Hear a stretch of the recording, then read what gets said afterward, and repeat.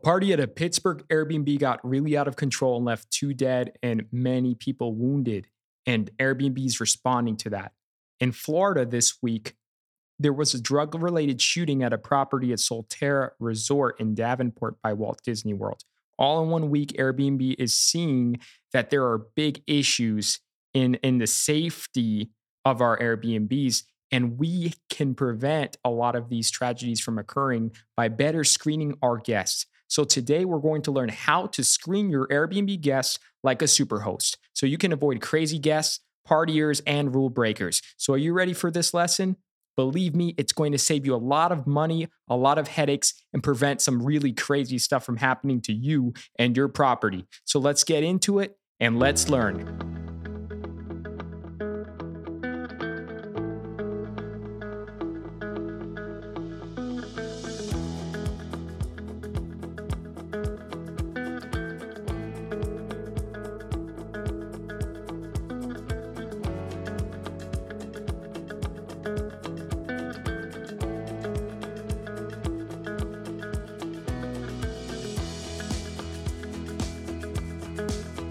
All right, everybody. Good morning. It's John from the Vacation Home Help Podcast, where we help you level up your hosting skills and master the art of the vacation rental game. Today, we're talking about screening guests. This is definitely a need-to-know topic if you're new to Airbnb or you're an experienced superhost. You still need to understand how to properly do this because it will save you a lot of grief at the end of the day. So what does Airbnb do to protect us? What are the steps they've taken to prevent parties at rental properties and this kind of crime? Well, they've adopted a policy that strictly bans parties. They operate a neighborhood support line so neighbors can flag parties in real time. There's a 24/7 safety team that enforces party policies.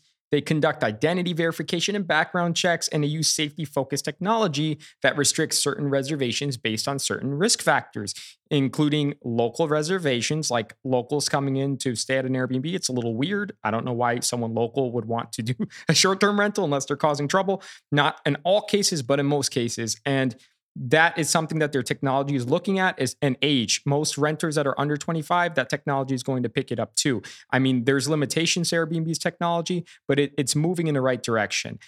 So with all this they're doing, why are these bad things, why are these crazy Airbnb horror stories still happening? Well, with anything, technology, humans, everything can fail and systems sometimes fail. So as a host, we need to prevent these types of things before they occur. So our property is not damaged and we can keep people safe, keep our community safe, keep our home safe. We need to do our own screening. And what does that look like? So if you're an Airbnb, there's two things.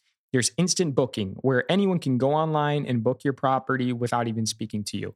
This Airbnb has been really clear about if you leave instant booking on, more people will book your property, more people will see you, and you'll be higher up in their search rankings. So while this is all great, there's a lot of risk associated with leaving instant book on, and a lot of hosts are choosing to ask the guests to request a book by asking, hey, can I book your property? I really like it. And then allowing a little dialogue before the guest actually places a booking. So there's two ways to do Airbnb. But one of them is what Airbnb says better for search results and better for business, but the other one keeps you safer. So you need to weigh your options to see which one's better. I can't give you the best answer for your rental because your goals are different from someone else's. But me personally, on rentals that I have, I take instant book off just because I like more control over the guests that come into the rentals. So that's something you really need to consider and not just put instant book on or put request a book on. Just think about what your goals are, what you're losing out on if you turn instant book off, and if it's worth that trade-off. But let's talk about the risk factors to look out for when you're screening people. Where's your guest booking from? Airbnb, Vrbo, where are they doing it from, right? There's different protections against fraud for each platform, so you really need to know what those are. Think about how long they're staying at your rental. If they're staying for a long time, they could possibly squat in your house if they're taking advantage of those laws, where if they're staying over 30 days, it constitutes in some places that's a lease, like a residential lease, and they don't have to leave without you giving them an eviction notice. So think about how long they're staying. Vice versa. If they're trying to stay just for one night and you have a 6-bedroom house, think of how much damage can go on in one night. That's almost definitely going to be a party. Like a one night in a large property could be a party. So think about how long your guests are staying and what that means for risk. The location. Where are they traveling from? So if you're in Orlando and your rental's in Orlando and the guest is coming from Orlando, why are they renting your house? Ask them that. Well, if they say, hey, it's for a birthday party, red flag, ding, ding, ding, ding, ding. That is a problem. So you want to know where they're coming from. If the guest gives you a license and the license for verification says that they're from the same city that your rental's in, even though they told you they're from somewhere else, that's a big red flag, right? So the location is really important in assessing risk and reducing risk.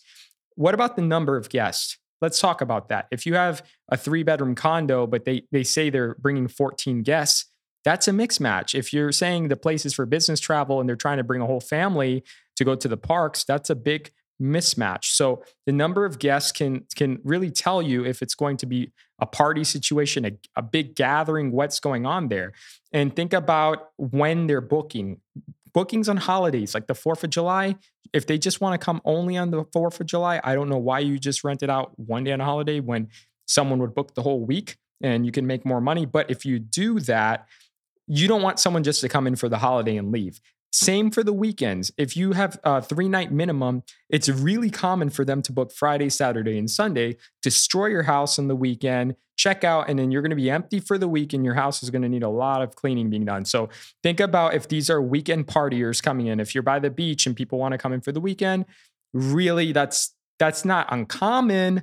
But if you're a weekend party house, that's going to affect your risk. So that's something to think about. The same with how much you're charging. If you're charging a little bit per night, right, then you're going to get guests that are budget. And if someone says, hey, I'm coming into your property and it's like $700 a night, but it's him and his girlfriend or someone and their spouse, but it's a huge house, that should be a red flag. Why would 2 people need such a large house? So it's something else to think about as well. Think about all these things, like all these risks. And while screening your guests can be really challenging at times, and it's more of an art than a science, you can do it. And these are the 4 questions I think you should ask every guest who books your place. 1, what's your experience with short-term rentals? Have you rented a vacation rental before? This will let you know what their level of experience with this kind of accommodation is, if it's their first time booking an Airbnb or if they've done this before. And it's a good way for you to gauge if they understand like how this works. Another question, the second question, ask them where they're traveling from. That way you know if they're coming in from the West Coast, the East Coast, or if they're local. If they tell you that they're local, that's a big red flag. Also ask them, why are you interested in this property? If you ask them why they're interested, they'll tell you it's for a family vacation or they're coming in for a couple's getaway, but this will help you assess if it's the right guest for you. Also, finally, ask what is the purpose of their stay. If you just ask this question, they'll let you know it's to take their kids to Disney World or they want to see Niagara Falls.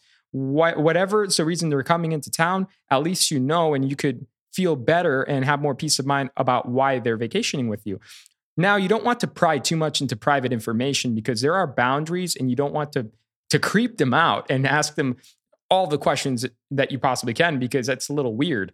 But ask those 4 questions. And if they answer those 4 questions like any normal person would, you should be okay. But really remember what risk you're taking and the risk factors we discussed, okay? Because screening your guests gets challenging, but you can do it. You're going to get better with experience. It's better to prevent these problems than to deal with them later because no one wants a problem at their Airbnb. So I hope this was helpful. This is not an end-all, be-all. We're going to do more podcast episodes on screening your guests, but this is to get you started. So if you've never thought about how to screen your guests before, you have a frame of reference on how to tackle it and how to take this on. And I guarantee you, once you start screening your guests appropriately, you're going to have less damage at your house. You're going to save a lot of money in repair bills, Okay. And you're going to have more peace of mind because you'll know that who's vacationing at your property is not going to do the crazy things that are happening in the news, like the shootings and drug dens. And there's people who even film adult videos in vacation rentals. You don't want any of that near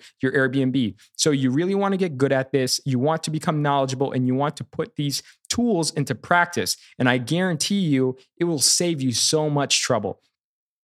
So 2021 was a great year. We helped so many investors and owners double their rental income. Want to find out how they did it? Just listen to this podcast. We will share our secrets. We will share our experiences for free so you can see exactly how we did it and exactly what steps we take so that we can be the most profitable hosts that we can be. In conclusion, screen your guests. That will be the path to success. Have a good one. Adios, amigos.